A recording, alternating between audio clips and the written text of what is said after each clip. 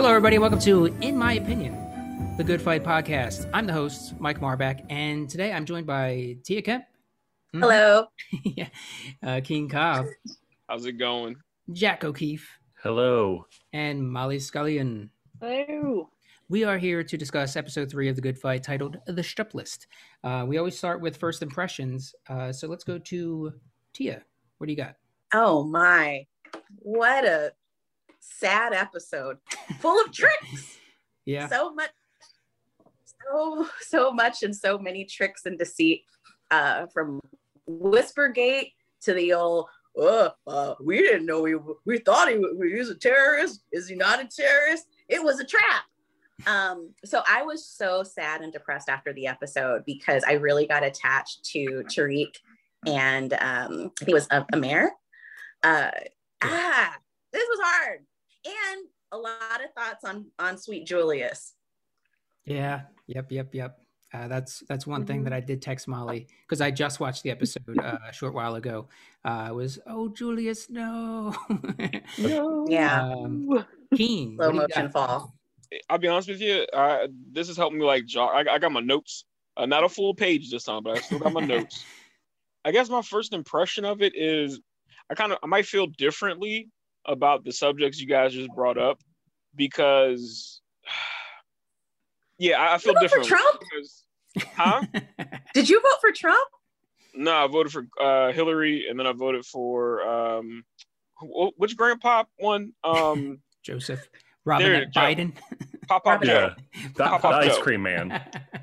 My big thing is I think I might have a different feeling now that listening to some of your reactions to the episode. I think I might have a different feeling than you guys do. Molly, what do you got? This is to me where we start cooking. We're fully back in the good verse, and you really feel back in the flow with the twists and turns of the case, the plot thickening with our lovely Rendell family. Oh man, I love it. I've seen it and I'm still like, but who is it? Wow. I love it. Jack. Like the episode, definitely one of the most interesting cases of the first season, and sadly very, very relevant to the week we're recording this because we just did it up in Syria again. Did. Yep.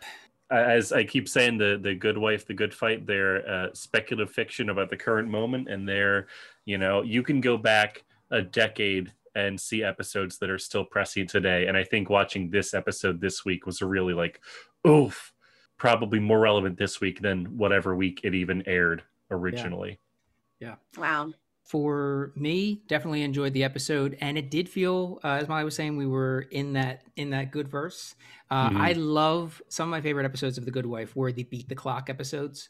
As soon as there's a moment where the judge gives a timeline, or there's a timeline that a deadline they have to meet, everything just starts moving. You see everybody kind of getting to work. So I love those moments. Didn't quite end the way some of those tend to, but I did enjoy the episode. Yeah, we got some plot thickening throughout, and definitely some timely stuff. But unfortunately, it always seems like some of the topics that the Good Fight is covering right now are not gonna not be topical. Well, there's a better way to say that. Are always going to be topical, unfortunately. Not gonna not be topical. Yeah, it's rough. We're gonna start with the case. So my questions, and the gist here was that a doctor was performing telesurgery for someone in Syria, and the feds were charging him with aiding a terrorist. There's legal stuff in there. It's like code 22 of this or that or the other thing. And they kind of close in on him. And that's where the case kind of picks up.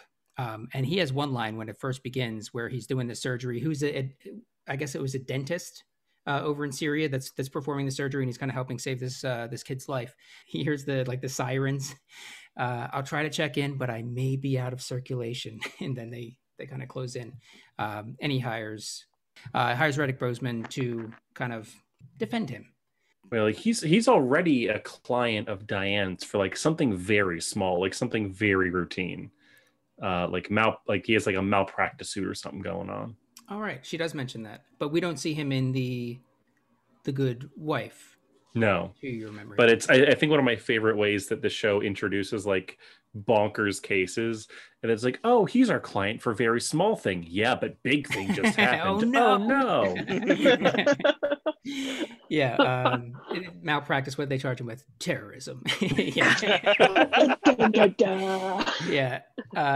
Definitely fun stuff there. I think something interesting about this storyline is that, and something great about a lot of the storylines in this show is that it's not just like we're showing you a case. It's that like each case has like a dramatic question at its core. Mm-hmm. And I think like the question here, or a question here, is like about the possibility of rehabilitation, you know, because they're obviously trying to persecute. They want to let, the government wants to let this kid die. Or as we learn at the end, not necessarily. They want to bring out the brother. But the whole case from the defense is, first off, we have a right to save this kid. And secondly, he's going to try to bring his brother back. You know, he is talking to a terrorist, but it is a terrorist that is his brother that he would like to not be a terrorist anymore. Yeah. You know, and how much leniency should that be allowed when this person is, you know, threatening to kill people if they don't save his brother, but is still like, you know, how much humanity do we lend those who act inhuman? You know, which is a much deeper question than I think it digs into, because there's like a lot of other stuff but I love that this show just sort of scratches at those questions and lets you know those questions should be asked, even if they don't have the answers. Yeah, and it's definitely this particular, the way that things pan out is definitely rough, because at first I'm watching and it's like, oh, they got big twist, he's a U.S. citizen, and they find the mom, and Marissa goes and talks to her, and you think that everything is like, here it is, she's going to clear everything up, and then they end up using the original charge, which was providing material or aid to a terrorist, and they use that the plane ticket. That's one of the things that I actually really like. Is when I was about a wee lad in Northeast Philadelphia going to high school, I wanted to be a lawyer primarily because of Law and Order. It made it look so cool how they got stuff done.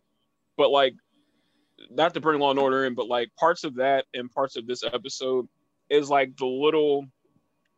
I compare being a lawyer and honestly being an adult sometimes, where it's like you got to play two sides at the same time, but don't let the one side you're on know about the, like, it's a lot of like very fine tuning. And one of my favorite parts is I think they had like not a general, but like a sergeant or lieutenant being questioned about a certain topic. He slipped with like one word. He said something, and ISIS. the look, there it is. ISIS. But like one word. I don't got an envelope. I was gonna do your Carson. But like the one thing that got me was like the look of sheer terror in his eye when he was like, fuck, they know. And like just to play the game within the game. I really like that part of this case specifically. Yeah, and there were a couple of different moments within the case where they had someone said something or someone slipped. It was the ISIS moment, and then you see Luca and Diane's eyes like light up. There was the moment where they say something about the plane ticket, and then you see the other dude's eyes light up. So everybody knows something. Oh, and then it didn't even matter. Yeah. It didn't even matter in the end. That's the worst of it. Yeah. Is that this kid who went overseas to try and get his brother out of that life, I guess. Unlike the main thing that surgeon's known for, no happy endings in this one. Yeah. I love the way I love that movie. Wow. I love that TV show. And the fact that I know that Adam Polly is like my birthday twin. I love happy endings. It's so good. I think also an important element of the case is that the mother won't speak to Jay, and I think that is like folded in such a way that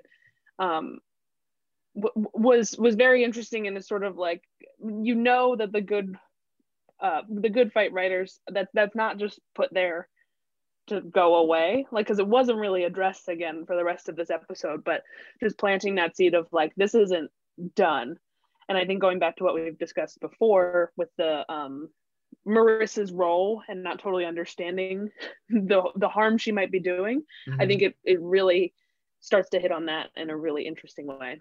But again, that's an offshoot of the case. Might be dipping into another cat. It's in the case, because that's our first introduction to Jay, right? This episode, great character, and he's fine. And he's stepping, or Marissa is stepping on. She's stepping on his toes, and he kind of confronts her in a very pleasant way about, like, you know, what are you doing? If people need to do something like that, come to me. So she does go to him, and they kind of, what did she go to him for? Oh, Diane needed the witness, and then he tracks him down, and then they kind of team up and go to the what was it, a fabric store? Yeah, go to the fabric store to together. I don't know, the whole thing's just really sad, and I think of it in a different way, where I just get frustrated on who makes the laws and who are they for. And I think about how laws can be twisted to get people who are guilty to make it so that they're not, and then the people who should be innocent to make it so that they're guilty, and how that a lot of that just depends on how you look and where you're from and how much money you have. And it was so odd too, because there was one point where the judge was like, well, the law says what it says. Like, you could tell that she was like, I personally want you to keep working on, like, you should, of course you should save his life, but because of the law, I have no choice, you know? And so it's kind of like, well, dang, why are we even here? You know? So I don't know. And the to find out that after all of that, the fact that you know, so many people died at the end, well, you know, which is, you know, I'm like, oh my gosh, the show, but this stuff happens in real life all the time. But man, that really, like my stomach just dropped when all of that happened. I thought of the mom, and anyway, and who is freaking the Men in Black that kept messing it up? It's just let them be, let them finish. And I'm just very frustrated. Poor guy was trying to help and risking his freedom to do so. And is on the run. He's trying to do this on an iPad, running around Chicago, trying to save a life. Another thing that popped up here was the Barb assigning Luca to this case, right? As the second chair, or is it first chair? Second chair? Yeah. Second chair. Yeah, because Diane would be first. And Diane wasn't quite on board with that, but she, of course, dealt with it. They had a quick exchange about that. And she's like, were you in the habit of overruling your junior partners or whatever it was? And Adrian kind of calls Barb out on that a little bit and says, I know what's going on here. I know what you're up to. It's fine. And they have a real fun moment where she says, do I ever question your leadership? All the time. And then they just kind of have this real fun laugh together, like, all right, yeah, you got me. I see. Yeah, Colin and Luca. You know what? Thumbs down? Yes, big old thumbs down. He knew what he was doing. I do not trust that Lyoya. Lies. I don't like Colin. I was not sure what you were trying to do there, but I got it. Yeah, I don't like Colin. He knew what was up, and I also see. This is where I'm so tempted to ask. Like, I really hope Colin and Luca are not going to be a thing. I hope this is a one and done. We see him and then he's gone, because I don't like him and I do not want them to hook up. They better not hook up. They better not. If I had to guess, I feel like they are presenting this in a way that he's going to come back. I don't know about next episode, but I think he's going to come back. Yeah, I would compare his role kind of to like Renee Elise Goldsberry in The Good Wife, where it's just like when they need or like whoever the actor who played Matan was, just when like they need an ADA, they're going to go to this familiar face, so that like we have like a connection to that person that the good guys are always up against. What do y'all think? Do you think that the whole time it was like an act and they knew exactly who the brother was and used that whole thing just to? I think who's they? Oh, Colin and his people in the military. Do you think the whole thing was an act in terms of them being like, basically, the brother wasn't a terrorist, went to go get, his brother. You get it. Were they playing stupid? No, I don't think that the lawyer, Colin, was playing stupid. I think that he was playing stupid to the extent that he had more information about the identity and some wrinkles to the case that he didn't feel were relevant or that could lose him the case. But I don't think he knew the final outcome, which of course was he was being used to delay everything. I don't think so. I can see how he could be lying about everything. But I don't think so. Jack? Yeah, I think it was one of those moments where I think it was just a not greatly written TV moment at the end where he's like, they used me. That right. Felt very like, okay, we need to catch some members of the CBS audience up in case they can't walk that little extra step, which is something that I think happens a lot on all of their shows. Like there will be a very like nuanced realization that an actor can convey without words, and like, some people aren't gonna fucking get it if we don't spell it out. So we gotta spell it out. Because he said it so fast. He was like, he did. It's like, man, calm down. Still watching the news here. We also don't know why he would care about that. We don't have any indication why he would care about being used. Is the thing. Yeah. This was another loss for that, at least as far as we've seen. There's 50 lawyers, as we know, and 8 partners, as they said in this episode, and there's a lot of cases going on. But what they're showing us is loss. Last week there was a loss. This week there's a loss. Are we going to keep track and keep like a scoreboard? Tom was watching. Yeah. I actually think that's super interesting. Yeah, absolutely. I think we should. I'll take that up. I'll try to pay attention to all that. Yeah, one of the pages of your notes. Yep. Fill it all up. There was also a fun moment where Luca and Diane were kind of good cop, bad cop, because they show up at the thing and Diane's like, oh yeah, okay, whatever. And did you know he was a terrorist? It's just like, are you two together? Two things. One, I didn't recognize the surgeon being the guy from Happy Endings. I thought he was the dad from Growing Up Grounded for Life. Does anybody remember that classic? Yeah. Was that Donald Logue? I think that was him. Yeah. It was 2 redheads, and I got them confused. So I feel bad about that. But the fact that I thought he was the dumb dad from Boston, I couldn't see him as a surgeon. So that's why it kind of took me out of the case maybe a little bit. And the second thing was, how good was Chicago's Wi-Fi? He had a whole seriously like to have a video connection that strong all the way in the Middle East while you're walking around trying to dodge G-men. Like, wow, so those are the 2 things that kind of, maybe that's why I don't feel super like connected or like to the case, because I wasn't really fully invested into it maybe. And he was on the guest Wi-Fi too. Like, use your hotspot, mate. You're a doctor. You can afford the hotspot on your phone. The hotspot.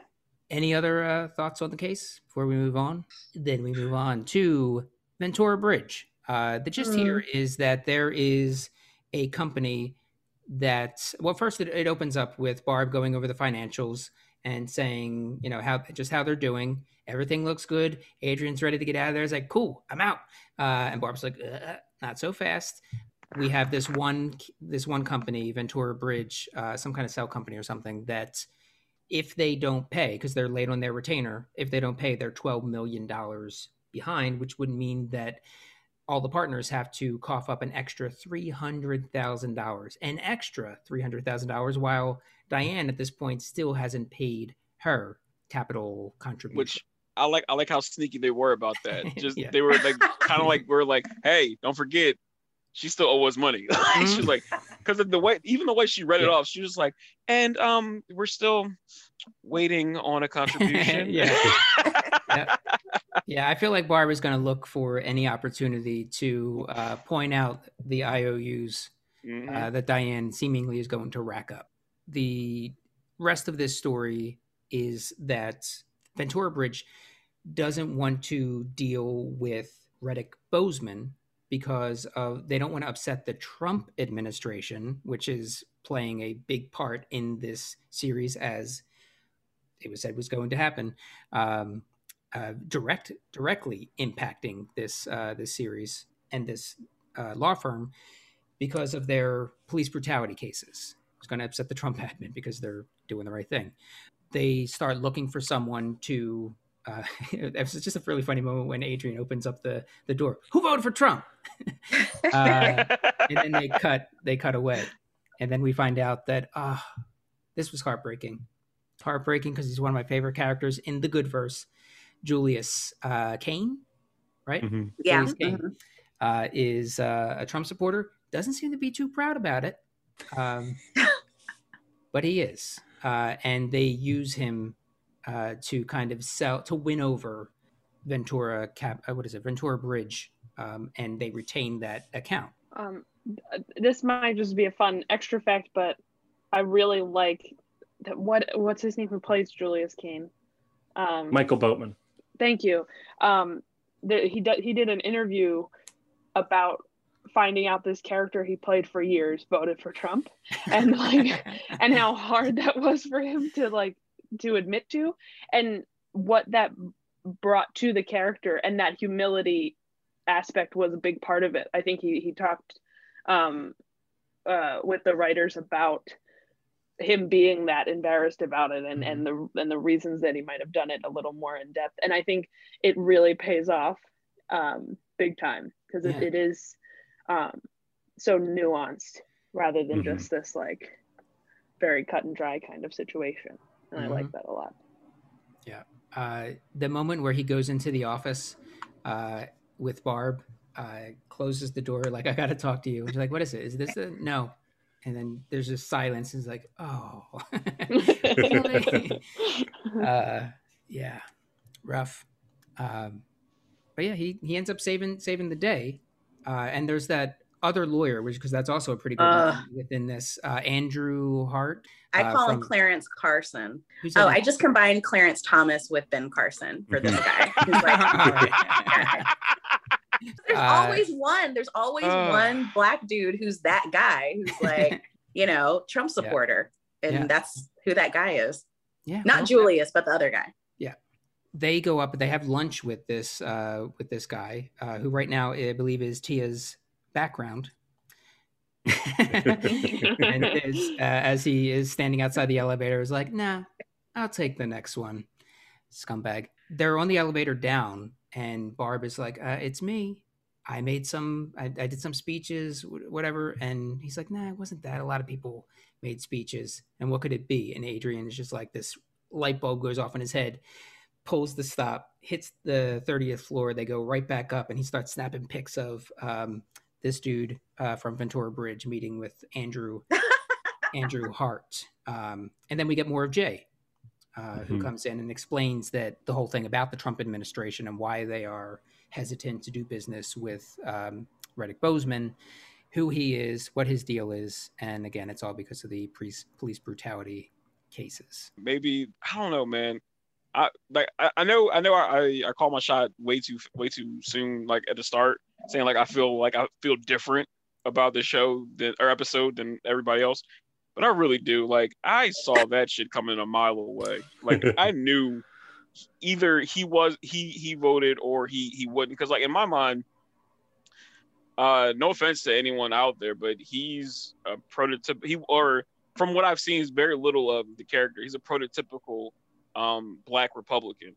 Whereas though he either was raised with money or even without money. And if it's without, it might be even worse, because he worked that much harder to get out of whatever situation he was in.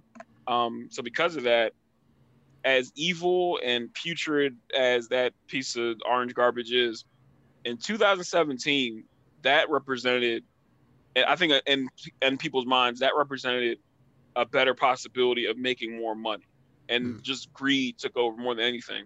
Now, if you try to compare that to like fast forward 4 years and you try to find an honest person saying that they did vote, then that's a completely lost cause. But back in 17, Trump was still it was still a farce. It was still like, because I don't know about you guys, but I know throughout the entire lead up to it, I was like, somebody will get him out. No, he's not gonna. No. So like, it was like a fun thing for people, I think.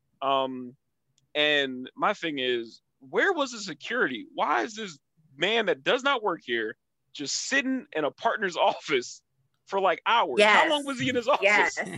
In the dark, not even doing anything. It turns on the light, looking for me. Exactly, very creepy.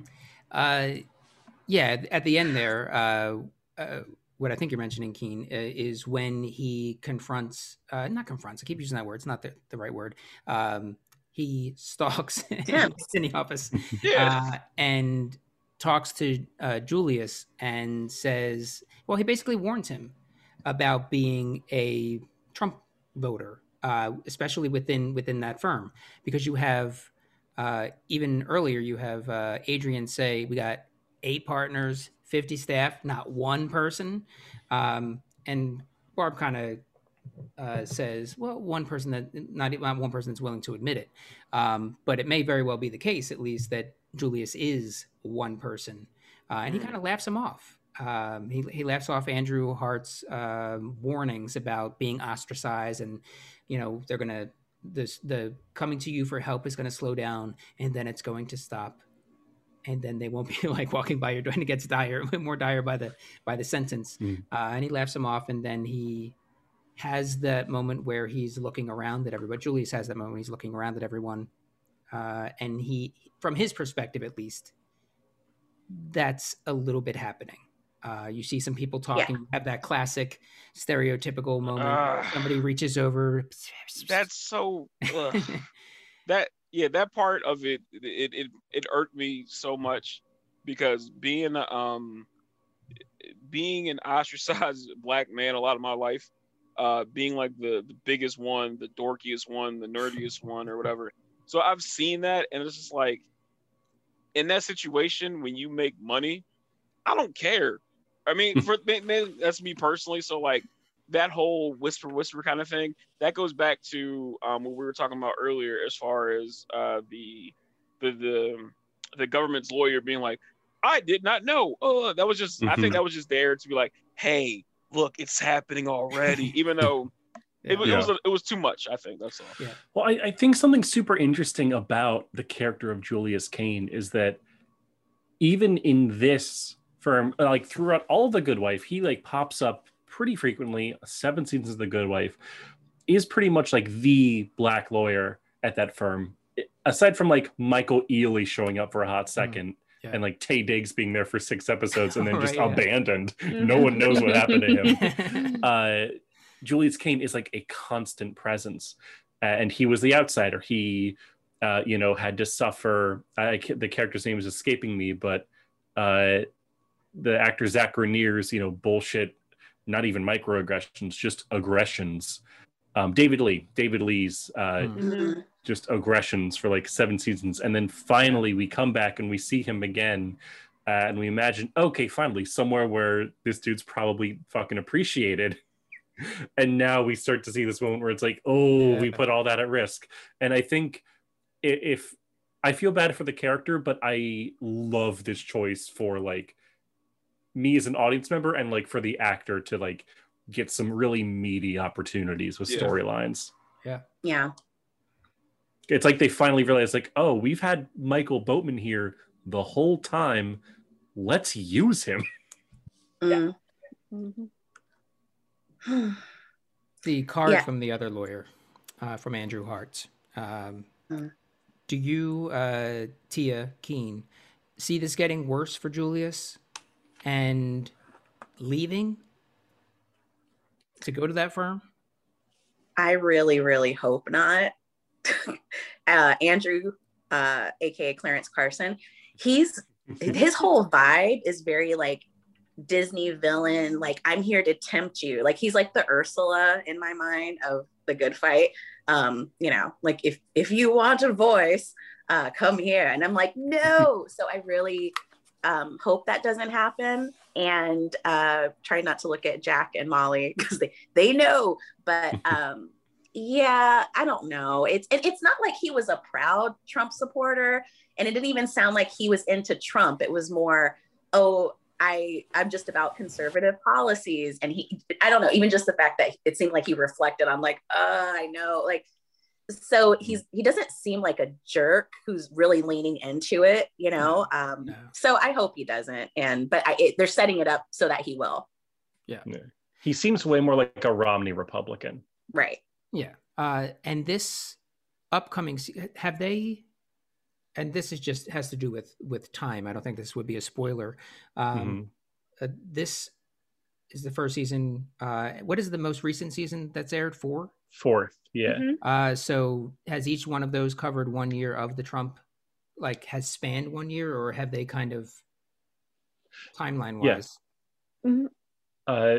I feel like the good verse, you can always kind of assume that like when you are watching it, it is happening at like the time the episode aired. Okay. Gotcha. Because now I'm very curious to see how the rest of the series up through season 4 goes. But once I'm caught up, seeing what that 5th season kind of looks like and how everything that we're likely going to deal with, that we're dealing with already within the first 3 episodes, how it changes or evolves or doesn't under a new administration. I keep thinking they gotta give like a 30 episode order to season 5. There's too much. Yeah. There's too much to cover. Yeah. I'm just thinking about how much fun it's going to be to see how they take what's going on and not only use it in the show, but use it to such an extreme that I didn't realize they could do so successfully. It's going to be fun. It's weird because they can't necessarily mirror what happened with Trump, because that was in that first opening with Diane,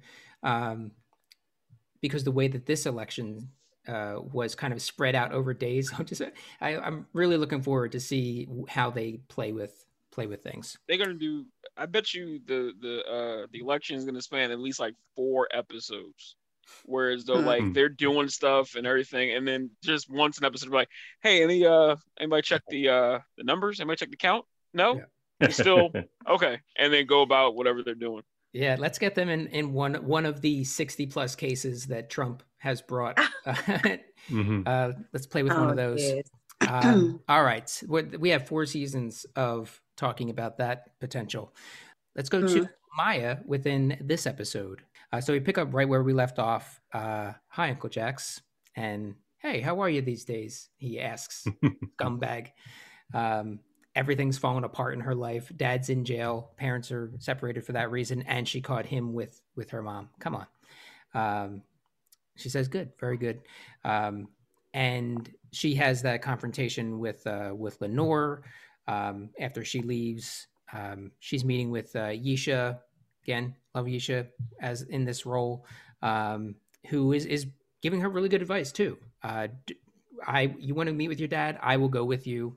So everything is on the record. And of course, we have those moments where both lawyers are there and they find a way to kind of whisper instructions into each other's ears to try and get some information.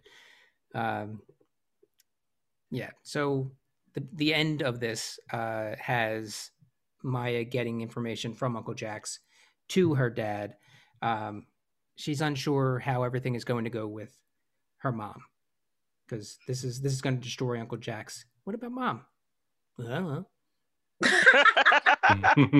He was so blasé about it. He was like, I don't know, I got my list. I don't know what you're gonna do, but I'm good for tonight.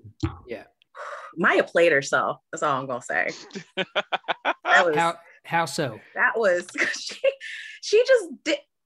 She just automatically assumes that her dad is 100% innocent, and I'm fighting for what's right. I got your back, Dad, and I'll go and find the information and give it to you. And it's like, dude, like you have no idea. Like you just got here. You just figured all this stuff out and you didn't even figure it out.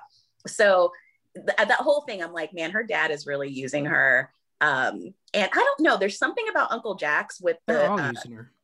Right. Everybody. Yeah. So she's trying to kind of get the upper hand, but she's being played. The other thing I have to say, I really, really was tripping as I was watching this with the whole whisper trick. It's like the oldest trick in the book. Like when my mom was like, don't send Dad to the store. It's like, got it. And my dad would be like, Dad, give me. It's like, I don't know. I thought that was great. I could relate to that. And yeah, I don't know. It's just, I just feel bad for Maya. No touching moment. I don't know why, but like I really, really enjoy the fact that the episode started right when the other episode ended. Like it didn't give a chance. Like it probably would be great if you watched it back to back, but it didn't give a chance for you to. How can I say this? So if you're watching it week to week, it's like you're right back in it. You didn't miss any time. Boom, right back in the shits. Everything is still fucked. Let's figure this out. Let's see what's going on. And the look on, like, as much as I dislike, I gotta say this. Yeah, as much as I dislike the character Maya so far, I'm starting to like the actress playing her, just because in 3 episodes, she's found so many different ways to show that she's sad. And I just applaud it. Being a sad boy myself, to fight through it. The biggest thing, the one way I know she's sad, she had so much time to get an umbrella. She just walked into the rain and just stood by her car and talked to her mother. Yeah, I think I'm gonna go. Yeah, okay, say bye, Uncle Jax, for me. And like it was just so artistically, I'm enjoying what she's doing with that character. But God, I hate the character. Like the character is just not there yet for me. I'm one of those people on this pod that is a little not too fond of Maya, the character at the moment. This episode, not so much. I think I found myself her kind of growing on me a little bit more. I don't know. I can't really point to exactly why, but just it felt a little bit more the performance felt a little bit more natural this episode than it did in the previous 2. Mm-hmm. My favorite moment of that plotline actually had nothing to do with any of the Rendells. It was the Marissa phone call. Yes. Just because I think that was so playful. It gave Marissa a chance to just be 10 out of 10 charismatic, which she's so good at. Mm-hmm. And it also was like a great character moment for her to like sort of like prove her worth to Jay. And it's like, yeah, like she was stepping onto this and she acknowledged it, but like she's also like she knows what she's doing. Yeah. Like she's not stupid, you know. Yeah. And I think that good. I think it was a really great like building block towards what seems to be the start of their partnership and their work relationship. Yeah, her stall tactics were so fun. And he's getting so angry. Uncle Jax is on the other line like, what is this about? She's not my lawyer. Yeah, but you got to understand. And then she starts reading off what is essentially a ISP provided Wi-Fi password. It starts off sounding like a phone number, and then it just everything just starts going south. Tia Keene, who is in the wrong with this scheme? Is it Uncle Jax? Is it Uncle Jax and Lenore? Or is it Henry? Because right now, I don't know. To quote a great man by the name of Abraham Simpson, little column A, little column B. I think is enough blame to go all around, honestly. I'm very interested to see where the levels are. Like if it's 50-50, 60-40, 70-30, like I want to see where it is. Cause it's like, no matter, anytime you go into business with a friend or business period, to not know what's going on or to even have it like I've known things happen, but I don't say anything. So like or you have a feeling of what's happening. So I'm interested to see how that plays out. And here's the thing: I hope that gets wrapped up in the first season. And Tia's doing her trick where she's trying to read their eyes to see if they give stuff away. But no, I hope that clears up because I want to see the ramifications from whatever happens from that. Because I think that can lead to something else, to another story arc. Because if you watch The Flash, they have the same trick where like something happens, but like don't forget about this because that comes up in the next season. So I'm interested to see that. I was gonna go in the direction that Keen was going. Like they're all guilty. However, I'm gonna take a risk, and I could be wrong. That moment at the end of the episode when Maya was interacting with her dad, he just I felt like we got a glimpse of who he really is. And with Uncle Jax, the way he was acting on the phone, he just seems just like very like, wow, come on, what's going on here? Get Diane on the And then Bernadette Peters, bless her sweetheart, I will never speak ill against that woman. Is she, she's just trying to, it's not what it looks like. You got it all wrong. Right. And we probably do. Whereas the dad, homeboy in the orange, they got me. It's like, nah, you, it's probably just really you. So, and really quick, spoiler alert for anyone who has not seen The Undoing. So pausing for that. But sometimes it's just who did it is who did it, and there's no tricks. Yeah, I think I know I already know, but also like they got too much money. Even if they're not guilty, they're wrong. Yeah. One of the interesting moments I felt within when she goes and talks to her father in prison with the lawyers present, she doesn't quite come out and say that what exactly she found when she went to the house, which is Uncle Jack's and Mom. She kind of feeds him the information by asking leading questions like, do you have any reason to think that to fear Mom or Uncle Jack's or any have they done anything? It was just interesting way to go about it. And he gets visibly upset and says that I think we need to end this. And that's when he hugs her and gives the watchdog 0505 or whatever the hell the password was to get in and get the goods. Was hot. The what? Yeah. I was like, oh, Dad, gross. Yeah. It was funny too, just watching the lawyers spring up like, get up, what are you doing? Stop it. And then when they're in the car and Yisha's trying to see what she's writing, what does he tell you? Oh, he just, it was nothing. And she's like scribbling down exactly what she remembers it before she forgets it. Can I just say that was possibly like I noticed very slight things, and like when I like it, I love it. So like I think Isha, the jacket she wore with like the trim and the houndstooth. Oh wow. That was a jacket. I'm just saying, it was a really good jacket, almost up there with the leather jackets that Captain America wore in the Marvel universe. Just good jacket. That's all. So when you go back to The Good Wife, you're gonna love Kalinda. You don't know Kalinda? Kalinda's never gonna show up in The Good Fight. I can promise you that. That's not a spoiler. I can promise you that. You're gonna love Kalinda. Miss Kalinda. Yeah. I forgot about her. Wow. Really quick, does anyone feel like Yisha's character changed from I guess not episode 2, but from when we first saw her to this episode? She seemed way more aggressive and confident, and whereas in the beginning, with Maya. Yeah, I be the same way. But look here, child. I'm your lawyer. Listen to me. I've been a lawyer longer than you, so I think that's where it came from. But in the beginning, it was like her energy felt like, yeah, it's me. Sorry, you're stuck with me. And then it was like, I'm going with you. And so I don't know if they adjusted that for some. I mean, I like it. It felt like a different person. That could have been a pilot kind of thing where like they wanted her to play a certain way in the pilot, and then, all right, you're a hard ass in episode 3. Get to it, maybe. I don't know. Yeah.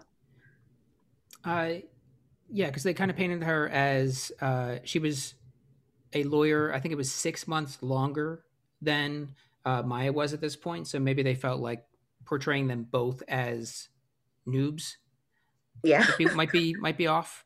I don't know, Mhm. balance wise for the show. I enjoyed this more confident version. Yeah.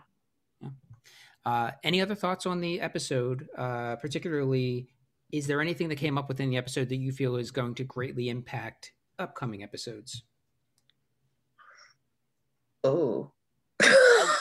I want to see, and I don't want no hints, but I want to see if there's a I'm so weird. I like seeing interactions with like side characters a lot. So Mhm. like the way that they seem like they knew that bar and that bartender. Yeah. I Right. want to see if stuff like that comes up, or because like you guys say that there's a lot of characters from the Good Universe or the Good Wife that comes back to the Good Fight. So I want to see different like pop in. Hey, how's it going? Oh, I know you. So I'm interested to see Mhm. how that builds and develops. Two things really quick. So the first thing, just in general about the episode that I didn't get a chance to share later, I really, really love just the moment when the entire office, we find out the entire office except for Julius voted for Trump. And watching that on mainstream television, it felt very much like something in Black culture that's normally like kitchen table vibe that was just kind of put out there. And I was like, yeah, like we just know, like those unspoken moments. So anyway, I just want to say I appreciate that. And I'm looking forward to more of that. To answer your question about something that's going to continue on, the whole dynamic with Jay, the investigator, there was that moment where Marissa came in and Diane thanked her. She was like, oh, thank you so much. And she was trying to be like, but it was, it wasn't me. It was, she didn't get a chance to say, oh, actually Jay helped. And so that kind of fell off. But I feel like that's going to kind of be a continuous thing. And hopefully Jay doesn't get fired or accused of anything. I'm kind of like, let's protect Jay. So I'm a little keeping my eye on that situation. I hope he keeps his job. Jack and Molly, is there anything non-spoilery that came out of this episode that you can talk about heading into next week or upcoming thematic? I'm struggling to think of without spoiling, but I don't think this is a spoiler, but I was very delighted to have Jay introduced because I forgot exactly when that happened. And I really enjoy what that character brings to the show. Yeah, I was surprised that it takes a couple episodes just because he feels like such a core part. To avoid spoilers, I'll say the early part of the show. Who knows what happens in the later seasons, but just that Jay to me is such a core part of the Good Fight ensemble that to see him here is like, oh, okay, everyone's here. Everyone I've invited to my fun little TV show party has arrived. I was looking up because I couldn't remember where I saw Colin before. And I had gone onto the IMDb page for this particular website. And I saw this name and then I looked across and it was Luca. And her name, Luca Quinn, is already a fun name. Does anybody know her real name? I just looked it up today. Yes. I forgot her first name, but her last name is Jumbo. Actress? Yeah, Cush Jumbo. Cush Jumbo. Yeah. It's such a great name. That's all. Well, do you know the actor who plays Jay's real name? No. Yeah, I love this name too. I think I may be pronouncing it wrong. Nyambi Nyambi. Oh, yeah. And the other thing, great name. This came up on a previous episode where we didn't know, or one of us, I think it was maybe Keen didn't know, I didn't know either, that Luca was actually British. That's another thing that is quickly confirmed with her IMDb page, because it is so many of the British shows, even ones I've seen that I just didn't recognize her from, even going back to Torchwood days. Let's hit some. I'm sorry, Jack. Go ahead. Oh, sorry. I was watching an interview with her, and the reason she ended up on The Good Wife itself was because Christine Baranski saw her doing a one-woman show on Broadway and went to the creators like, you need to see this person. And then they did. And they were like, we need to put you on our television show. That's pretty awesome. All right, let's hit some Winners and losers. We'll start with the losers first. Molly, who you got as a loser for this episode? My loser is me because Oh, no, I Molly. had to look at Uncle Jax's bare feet. Oh, yeah. Those Flintstones. Yeah, they really were. Those Hobbit Gross. feet. Yeah. No thanks. Tia. My winner for this episode is Adrian, because I don't know if he's been cheated on in the past or what, but I love how quick thinking he was when he realized, hang on a second, homeboy's got a double date. And he went back up the elevator. So there was quick thinking with that, and also quick thinking to just ask the entire office, like, who voted for Trump. So I feel like he did a lot of moves that were just very quick-witted and smart that just ultimately saved the day. So, and getting those pictures from the elevator, that was sweet. Yeah. It's like, who else you dating, girl? And you had Adrian as your winner? Was that right? Yeah, Adrian. Okay. Yes, for sure. Okay. We're going to continue on with losers. Jack, who do you got as Oh, loser? Shit. That's all right. I'm sorry. Oh, you get I think for loser, I definitely have to say Syria. It's not great. Yeah. No. Keen. Bad times over there. Yeah, for sure. I think I'm going to go with, I feel weird about this, but I can't remember the dude's name, but the guy that was the lawyer for the government, because Colin, not only did his boyish charms did not work, not only did he think that he had a shot with Luca, and as soon as she decided to turn the news up, that was completely done. But he gave up half of his lunch, a whole half of a burger that Luca didn't even finish eating. She had like 2 bites. The classic, I'm too busy to have to go to work kind of move. Where like, oh my God, I'm so hungry. All right, and then it just rolls. So he definitely lost heavy. And then the fact he had to pull out that I had no idea, that kind of thing. So definitely loser. Well, actually, Tia, let's hear your loser to complete the circuit. My loser is Maya. Just because it's like she's getting played, but she don't realize she's getting played and used with the whole situation with her dad. But you see it in her face at the end where she's like, ooh, maybe I shouldn't have given you those details without more information. So she's my loser for this episode, bless her heart. For me, I'm going to go with the mother, the Syrian mother who was in the U.S. Because, damn, found out that her son who went over there to try and rescue her other son, who is on a terrorist list, is in critical condition, and his life is pending a surgery due to this case. So she goes in, and then the information that she gives ends up being used against them, and then it all kind of just with the bombing, everybody's gone. So she is my loser for this episode for sure, covered entirely within Jack's loser of Syria. I'm going to go to winners. What do we got? We got Tia's. we got Tia's winner. Keen, who's your winner for the episode? I'm gonna go with Jay, aka I'm probably gonna mispronounce it, Nyambi, because the one thing that I love and I always notice is if you do a great job on one show on a network, that network will try to keep you around if they can. Fox was known for that. If you don't burn the bridges with Disney will always have a job with Disney. Yeah. Marvel, because Nyambi was on, I think, Mike and Molly for like a long time. So as soon as that was over, he was like, "Oh man, what am I gonna do? Y'all need somebody? I'm over there." And it was he just picked right up. And I'm excited to see the little like Wonder Twins tag team he has going with Marissa. I don't know, obviously, but that looks like the inkling of like this is big, but I think that has the inkling to be similar to what Jack and Karen was for Will and Grace, where like even though they weren't the title characters, I only watched Will and Grace for Jack and Karen. So I think that they have the potential to become that in this series. Okay. Molly?